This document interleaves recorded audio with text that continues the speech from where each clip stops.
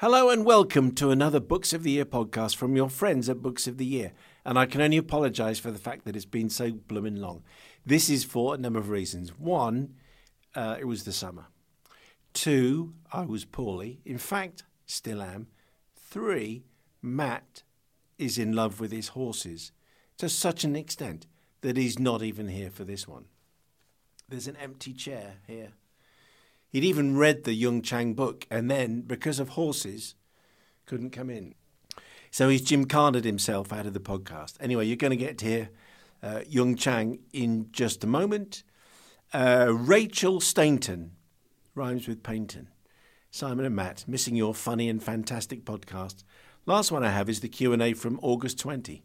I know you're busy, Matt being horsey, and you both need holes, and Simon, I know you've been ill recently, but don't leave it too long, please. Began to think something is the matter with my podcast provider. Keep double-checking I'm subscribed and so on in hopeful anticipation. Rachel, here it is. There'll be a few along now. It's just we had a difficult period. You know what I'm saying? Some of your correspondence about the Chris Naunton book, In Search of Egypt's Lost Tombs. Jeremy Chudley. Firstly, thank you. I thoroughly enjoy the podcast, and the fact that it's not stuffy at all makes things better to listen to. I am aware this is a very unhealthy sounding podcast, but what can I do? So feedback, I did. As mentioned on Twitter, I purchased Chris Naunton's book, Lost Tombs of Egypt, solely based on the podcast, and it was better than expected. Factual, interesting, informative, well-written, no stupid jumps in logic, as normally one expects from these sorts of books. I would like to suggest a couple of UK authors that could be interesting to interview, and they both have new books out soon. Ben Aranovich, Rivers of London series is great fun. I interviewed Ben for that, actually. Andy McDermott, thriller series, The Wild and Chase series. Good fun books with shooting and blowing things up. Anyway, keep up the good work. It's the only book-based podcast I bother to subscribe to. From Jeremy Chudley, rhyming with cuddly. Well, I hope you haven't gone looking for solace anywhere else just because we haven't been around for a bit, but we will make up for it. Always assuming Matt can get his feet out of the stirrups. Snoop is unconvinced. There's a reason they're lost. Some things are best left buried. Curiosity killed the cat. I don't think that's going to work, is it? Paul says, I just finished the entire Jack Reacher collection in chronological order. Is that sad? When's the next one due? And thanks to Books of the Year for the introduction. There is a new one called Blue Moon, which I think is out in a few weeks' time, because this is the time of the year for a new Lee Child book. Francis Crossland just finished Treachery of Spies by Amanda Scott. Can't recommend it enough. I'm exhausted, thanks to Books of the Year. It's brilliant. Going to listen to the podcast again when I get home. This is going back a long way. So all of our podcasts are available. All of the authors are available for you to listen to from where you got this podcast. And also hello to Lewis Johnson, who says, Dear Sir, Madam, I cannot believe I'm able to locate you. My name is Lewis Johnson. I'm an estate attorney. I've been looking for you for some time. I never like the sound of these kind of letters. The reason is that a person with your name is mentioned in one of my late client's will as inheriting $10,725,000 US. Due to confidentiality reasons, I cannot divulge more details to you until I hear back from you. Urgent response is required. This came in July. I've got to meet the time limit in filling in for the claim on your behalf. Oh, okay. Well, if you're downloading this, Mr. Johnson, if you could just, what we'll do is if you send us the $10 million, and then we will ask our audience to write in and claim their share, okay? Because we'll hand it out, because we are an autonomous anarchic commune here at Books of the Year, and equal shares for everybody. So if you send us the $10,725,000, we'll share it out with our audience. Can't say fairer than that. That's Lewis Johnson from Lewis Parker Friedkin and Associates. Anyway, you never know quite what you're going to get. So if you want to get in touch with us, I can't actually remember the email. It's booksoftheyear@yahoo.com. That's what it is. And you could tweet us at Books of the Year. So there'll be plenty more of these on the way. Standing by now for our interview with Jung Chang.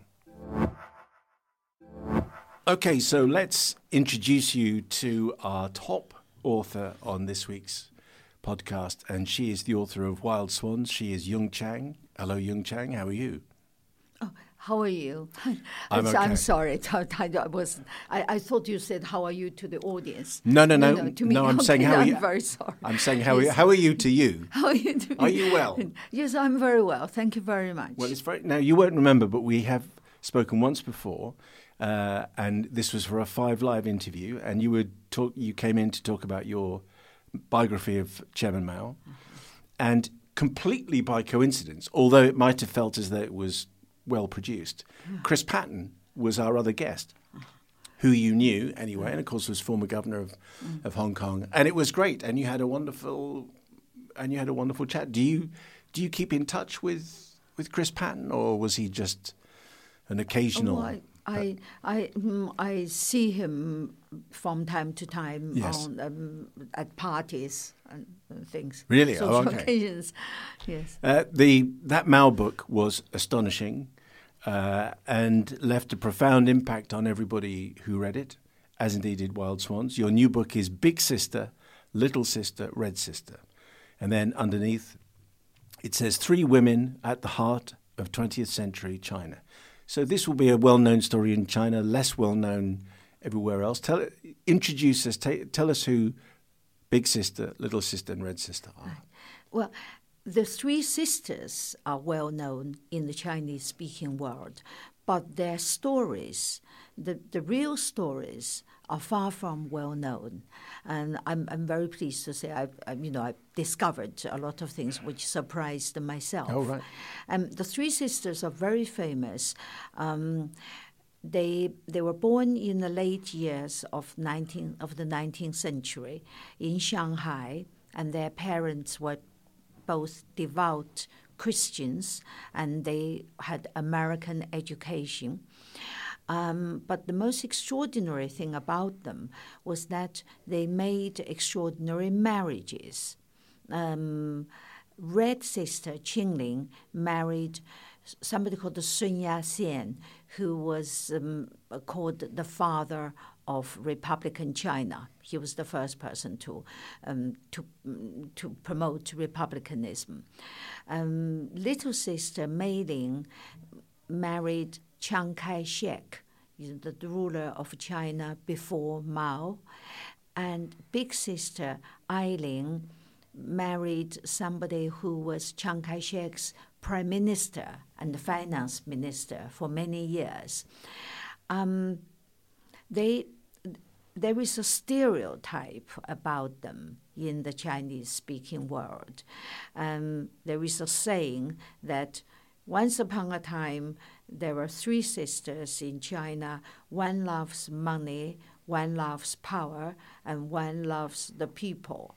The one who loves the people is obviously the red sister, because she was the only communist in this family, and she became Mao's vice chairman. And when she died, she became the honorary president of Communist China. They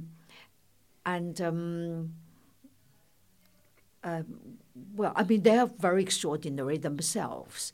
Red sister Qingling, I just said, how high she rose in Chinese politics. There is a photograph in my book. In 1927, she was the leader of the then left-wing and the Leninist nationalist party before Chiang Kai-shek took control of the party. And she was right in the core of the leadership. And when the photo was taken, she sat in the middle, whereas Mao Zedong, the leader of the later leader of the Communist Party, stood behind her. So she was that senior. And Madame Chiang Kai-shek, little sister, was China's first lady for 22 years when Chiang Kai-shek was in power. And she was one of the most famous women of her time, particularly during the Second World War, when Chiang led the resistance in China against Japan. Big sister Eileen was really, I mean, according to her sister, little sister, she was the most brilliant of the family, and she was Chiang Kai-shek's unofficial main advisor, and Chiang Kai-shek listened to her more than to anyone else. And she made herself one of the richest women in China. And it was thanks to her that Chiang Kai-shek wanted to know her advice, that her husband was made the prime minister and finance minister. When you introduce them, and you were saying one loved money and one loved power and one loved her country, it makes it sound like a fairy tale. They sound like fairy tale sisters. Is that why this story has some power, or is that why this story is well known in China? Yes, indeed. I think that they were fairy tale sisters. They were China's most famous fairy tale. They were like China's princesses. I mean, that's why they were very famous. And that was also why I resisted for a long time writing about them. I didn't want to write about them because they were too much of fairy tale figures. I mean, they were not real to me before I started writing about them. And they were they were caricatures. And then instead of writing about them, after I finished my previous book, which was a biography of Empress Dowager Cixi, the last great royal ruler of China. And when I was thinking about writing somebody else, I decided not to write about the three sisters, but about Sun Yat-sen, because yes, now you've mentioned him before. So explain. So your original starting point was you were going to write about him. About him. Yes. So why did that not happen? Well, when I was I have done a lot of research. I found a lot about him, and then I got a bit bored. I mean, really? I found him to be absolutely single-mindedly pursuing power, a bit like Mao. There was often some sort of sense of déjà vu. I mean, I wrote Mao's biography before, so I sort of. Then I just got annoyed. I got put out, but instead, after all this research, I found that his wife and her sisters were really interesting. They were more interesting than he was. Far more interesting than he was. They were more dimensional. They have more emotional depth. They were not single-mindedly pursuing anything, power, money, or whatever. They were real human beings, and they became real to me. And I became fascinated with them. So I decided to write about them. Just before I ask you more about them, just to remind everybody listening that you grew up in Mao's China. Yes. And then you came to this country. Yes. And then you wrote Wild Swans in 1991 in the Chairman Mao biography. But am I right in saying that your books are banned in China? Yes, they're all banned in China. Are you banned in China? Well, I'm banned in the sense that I'm a non-person, or I'm not allowed to go to China except for 2 weeks a year to visit my mother. My mother is 88. She lives in Chengdu in China. And so far it seems that I've been able to do that. I hope that would continue. So when do you go next? I don't know yet. I mean, my mother wants me to go back and see her on her birthday next year. Right. I missed her birthday this year because, the country has become more repressive and so on. So when you go over there, are you watched? What I'm going to ask you about is how you research and who you meet and who you interview to do this book. Because if you can only go to China for 2 weeks a year, presumably they don't like you prowling around and talking to people. Well, now I could go back to China freely until my biography of Mao was published in 2005. Indeed, in 2006, before the Chinese, when the Chinese language edition was published, and after that, I lost my freedom to go back to China, and instead I could only go back for 15 days a year. I mean, the British Foreign Office helped me to get this privilege, so to speak. So at the moment when I go back to China, I'm like going back in a bubble. I only go and see my mother. I can't do anything else. But before this happened, after 2006, I had been free to travel, and I had done a lot of research for Mao particularly. I mean, that was in the 1990s mainly, and early years of the this end of the millennium, and when it was a golden time in terms of research, in Russia, where my husband, mainly John Halliday, did a lot of research, and he's my co-author of the Mao biography. The Russian archives were open. Yeltsin was in power, so he spent a lot of time working in the archives, which turned out to be a treasure trove. In China, I interviewed about 200 people, Mao's family, relatives, his colleagues, widows, and his staff, historical witnesses. And it was an incredible time, and it got a lot of documents which had been compiled and made available and published throughout the 1980s, which was a relatively open time. So for researching this book, you were heavily restricted. So where did you go and who did you speak to do the research for this one?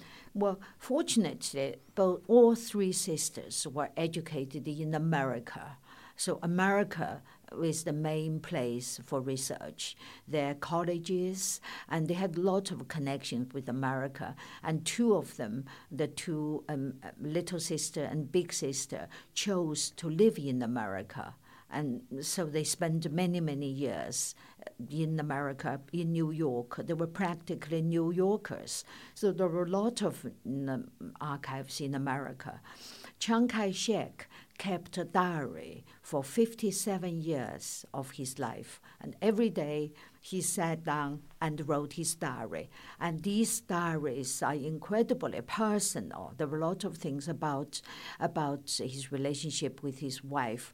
And they are a relative addition to the literature about this, the sisters. And those diaries are at Hoover Institute at Stanford in California. I mean, there were many, many sources in America. I can't tell you what sense of relief researching them, because, I mean, the archives in America can't be more helpful. I mean, they were just, efficient, helpful, and full of stuff. And in this country, in Britain, Kew, the National Archives, are also full of stuff, and particularly, for example, about Sun Yat-sen, who spent a lot He's of the time. boring guy who you didn't want to write about. No. He was not boring. No, he's too single-minded. As a politician. I mean, he's boring he's not boring. I mean, he's sort of, what I mean is, I don't want to devote an entire book about him. Fair enough. I mean, there were a lot of, also there is a lot of overlap with my research about Mao and about the Emperor's Dowager. So it was relatively easy doing research. So I'm just going to do a quick reprise for listeners who are trying to catch up with your Chinese lesson here. So Red Sister is Qingling. She's married to Sun Yat-sen, and she went on to become Mao's vice chair. Yes. Little sister is Mei Ling, who married Chiang Kai-shek. Big sister is Ai Ling, and she got to be very successful and very rich. It is really interesting, Jung, I think, that you have a story of these three sisters, so important in the history of modern China, and yet there's so much of their formative years are spent in America and UK, and you have access to the archives there, and yet they're so important, and yet so much of it is accessible to you in the States. That seems really strange. Well, I mean, they became important and extraordinary after the return to China. I mean, they call it archives, but they set up their archives. Madame Chiang Kai-shek set up her archives in America. So they collected, the archive in America collected not just stuff of her college years, but her later years. That was where her archive was. And of course, I didn't mention Taiwan, which was the obvious place. I mean, Madame Chiang Kai-shek was driven to Taiwan together with her husband. And there was a lot of stuff about her there. Taiwan is a democracy now, and the archives are open. And then actually in China itself, a lot of the things have been made available in the past years. Right. Can I ask you to tell a story, one of the stories in the book? There is a moment, it's kind of a turning point in the book, it would seem, I think, to a first-time reader, where Qingling was abandoned by Sun Yat-sen when their home came under attack. And she can't depend on him. And she takes matters into her own hands. And it seems a very significant moment. Could you just tell that story?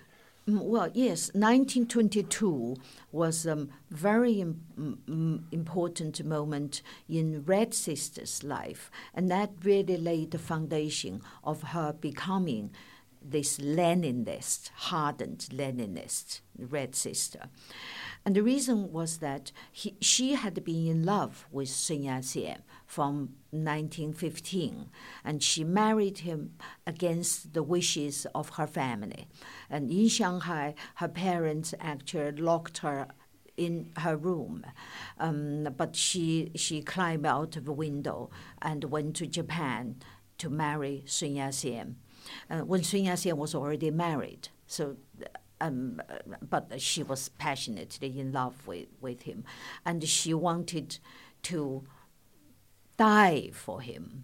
And in 1922, there was an attack was about to happen, and Sun Yat-sen left without her, fled without her. She offered to stay behind to cover his escape because she just, she was passionately in love. And he left. But the thing is this, they had agreed that after he came to safety, he would send somebody to tell her, so she could also flee. But he didn't do that. He wanted her to stay put and to draw enemy fire. And so the attack would happen. And because if she had also escaped, there wouldn't be any attack. I mean, he wanted the attack to happen for his political goal, so he could make a counterattack and come back to power. And she didn't know this. And when she fled, and it was extremely dangerous. The attack had already happened. I mean, the guard of hers died, and she nearly died herself. She suffered a miscarriage while she was fleeing, and was later told she could never have children. And this was devastating. I mean, to cover your husband for his flee could be understood, but she didn't expect him not wanting her to flee. He wanted her to die, in other words. I mean, this blow was devastating. And when she realized that her love died, and instead she became a quite hard person, and she decided to do deals with her husband. She didn't want to divorce her husband because she wanted to keep the title Madame Sun Yat-sen, but she wanted her own political profile, and she got it. And she became, from 1922, she became a high-profile political person in her own right. Mm. Did the sisters like each other? They were very fond of each other. Particularly, I think the big sister and little sister, were very fond of the red sister. And the red sister was also fond of her sisters, other two sisters. But she became quite hard, and she was ready to not to have anything to do with them, to cast them out of her life, because she was helping Mao. She did her best to help Mao to destroy Chiang Kai-shek, and of course, in doing so, to destroy her entire family. Yeah, so they were enemies, really. They were in enemy camps. They were in two enemy camps. But on the personal level, they kept a fond facade. I mean, also out of calculations, Red Sister wanted protection from Big Sister and Little Sister against the possible assassinations by Chiang Kai-shek. And Chiang Kai-shek had planned various assassinations against the Red Sister, but he didn't carry through because he was thinking of his wife and Big Sister. And on the other hand, Chiang Kai-shek also claimed legitimacy from Sun Yat-sen's name, because he was Sun Yat-sen's successor. So in a way, they also didn't want to make too much of an enemy of Sun Yat-sen's widow. So their relationship was fascinating. I mean, they were emotionally very strong. The bond was very strong. But they were also, there was political calculation, and also they belonged to two antagonistic camps that were destroying each other. You mentioned at the beginning of the conversation the fact that their parents were Christian. They were Shanghai and they were devoutly Christian. Does that work its way into any of the sisters' lives? I know at the conclusion of the book you talk about solace from prayer and the Bible, and so. But does the religious education work its way through Red Sister, Little Sister, and Big Sister? Big Sister was the most religious of the three sisters. She was devout. She prayed every day. And when she made herself one of the richest women in China, she prayed before making every major investment. And also, because there was a lot of corruption, she was very corrupt. She made a lot of money out of China when China was at war with Japan, and she used her privileged position to profit from the war, so to speak. But she became convinced that this was God's will. I mean, God had sent her to earth, to provide for her two illustrious sisters. And God had wanted her to make a lot of money to provide for her sisters. And that was her justification for money making. And so she could face all the condemnation, constant American criticisms, condemnation from even the nationalist rank and file, not to mention the Chinese population. But she had her religious belief to prop her, to fortify her. Yes. She doesn't sound like the best ambassador for her faith if she was corrupt and taking money all the time. Well, no, she was not. She was not. But she she helped convert Chiang Kai-shek to Christianity, which had certainly modified Chiang Kai-shek's rule. Because in the 1920s, Chiang Kai-shek's rule was much harsher than later on. I mean, it was harsh later, but it was relatively a bit less speaking, harsh. a bit less harsh. And Big Sister played a role, and Big Sister was also instrumental in making Little Sister devout to Christianity.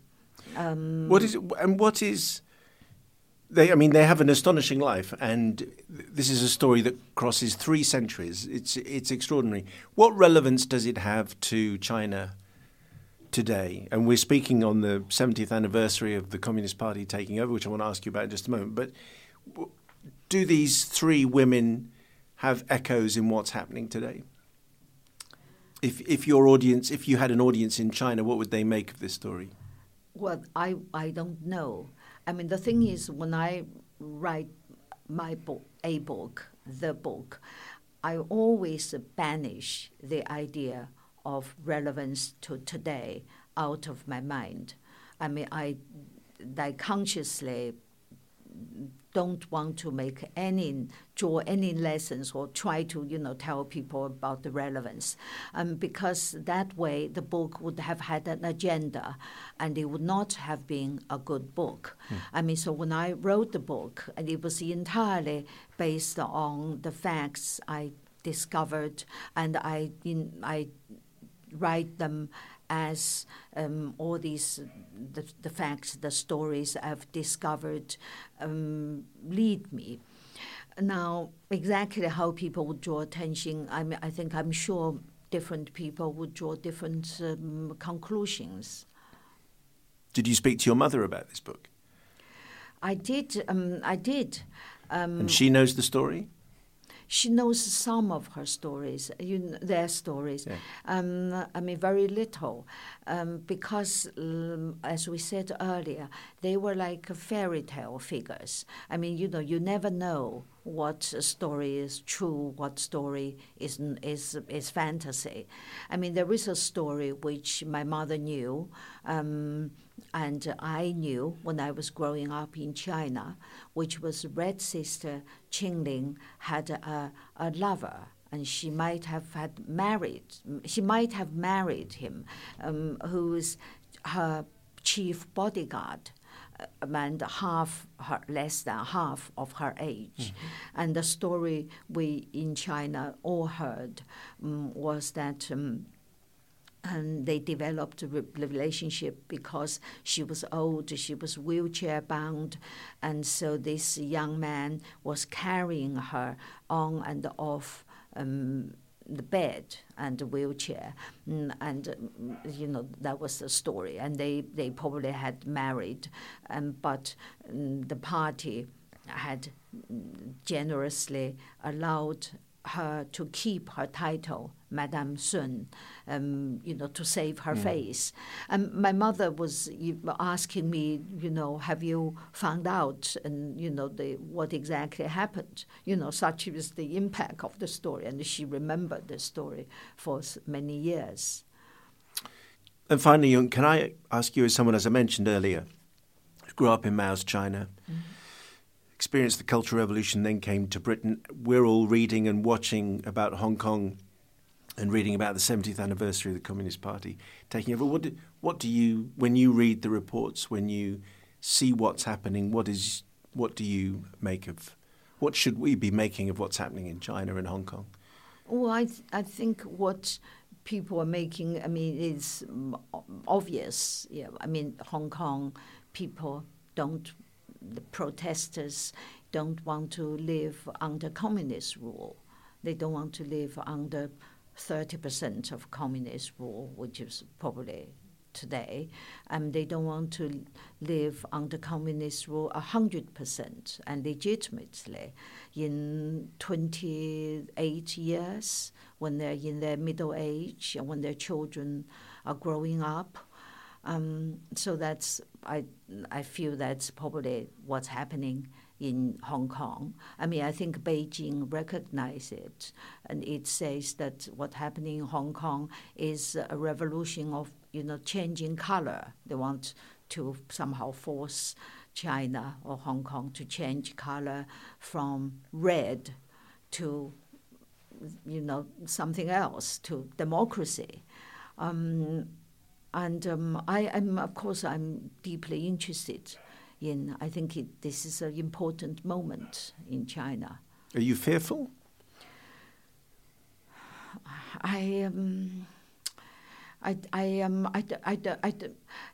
Well, I can say I'm holding my breath for what's going to happen.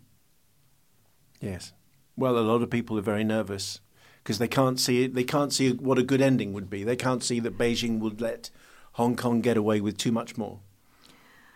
I don't know. I think the future is so difficult to predict. I mean, so much in the dictatorship and so much the authoritarian rule and so much it depends on almost sometimes by chance. I mean, from writing this book and of course writing about Mao and Emperor's Dowager, particularly writing this book, I feel this very strongly. I mean, Sun Yat-sen was the first to promote republicanism and was called the father of China because he happened to be in Hawaii when Hawaii became a republic, when the word republic was on everybody's lips. And so he became the first person to promote republicanism. And his ambitions, his drives, and what extent he would go to achieve his political ambitions shaped China's future. Had it been somebody else, I see the other Republicans around Sun Yat-sen, had anyone else been the first to promote republicanism, China would probably have taken a different route. So I'm always worried about predicting or trying to predict what's going to happen. Yes, it's worth saying that of all the places that people would expect your story to start, Hawaii is not one of them. But anyway, and that's exactly where it does start with Sun Yat-sen. Do you know what you're going to write next, Jung? No, well, the thing is, each of your books takes up so much of your life. So much of my life, and also I've always had to write my books twice. I'm at the moment translating my book into Chinese. Of course, it's banned in China, but it's published in democratic Taiwan. And so I'm starting the whole process again. This is my next project, right, to translate the book into Chinese. But as you're writing a big story like this, I wonder if a little light bulb goes off. You go, that might be good. That could be my next story. I haven't had any of No these. light bulb moments. No light bulbs for now. So it's just translation is what's going to be happening. Well, the thing is, I feel somehow with this book, I have completed, in a way, in my mind, a kind of a trilogy about modern China. Modern China started with Empress Dowager Cixi, whose biography I wrote. And the current, then there was Mao, whose biography I wrote. And between them, the most important man was Sun Yat-sen, followed by Chiang Kai-shek. And the story of the three sisters also cover the stories of these two men. And so they are the bridge between the Empress Dowager and Mao. And so I think, one most interesting thing I discovered was that in this period of the bridge, China was a functioning democracy between 1913 and 1928 until when Chiang Kai-shek came to power and turned it into a dictatorship following Sun Yat-sen's footsteps. And so that period was fascinating. I think this period was democracy in China was not known, and this fact itself is astonishing to me. So maybe something in that period. I mean, that is the only light bulb that I'm intrigued. I'm fascinated already. Okay, well, come back in a few years' time when that's happened. Jung Chang's book is Big Sister, Little Sister, Red Sister. Jung, thank you very much indeed for coming in. Appreciate that. Thank you. Thanks to Jung Chang for coming in. Thank you for listening. Thank you for bearing with us. Matt, according to his latest messages, is going to make sure that he is here for the next proper interview show that we do. Though frankly, when you're in love with yourself and a pair of jodhpurs and a whip, who knows what's going to happen next? Maybe we'll never see him again. I'm just not promising anything. But there'll be a Q&A with Jung Chang along shortly, and a brand new Books of the Year pod will be around the corner. Hi, my name is Kay Adams, and to be honest, I'm not so good with the ageing process, so I enlisted my old chum, the filter-free Cara McKenzie, to advise. Could you imagine being a porn star? The room would need to be really hot for me to strip off. To be honest, she's not much help, but she is rather amusing. And along with some great guests, Joe Brand, Andy Oliver, Anton Dubeck, Ruth Langsford and Craig Revel-Horwood, darling, we are learning how to be 60. Listen wherever you get your podcasts.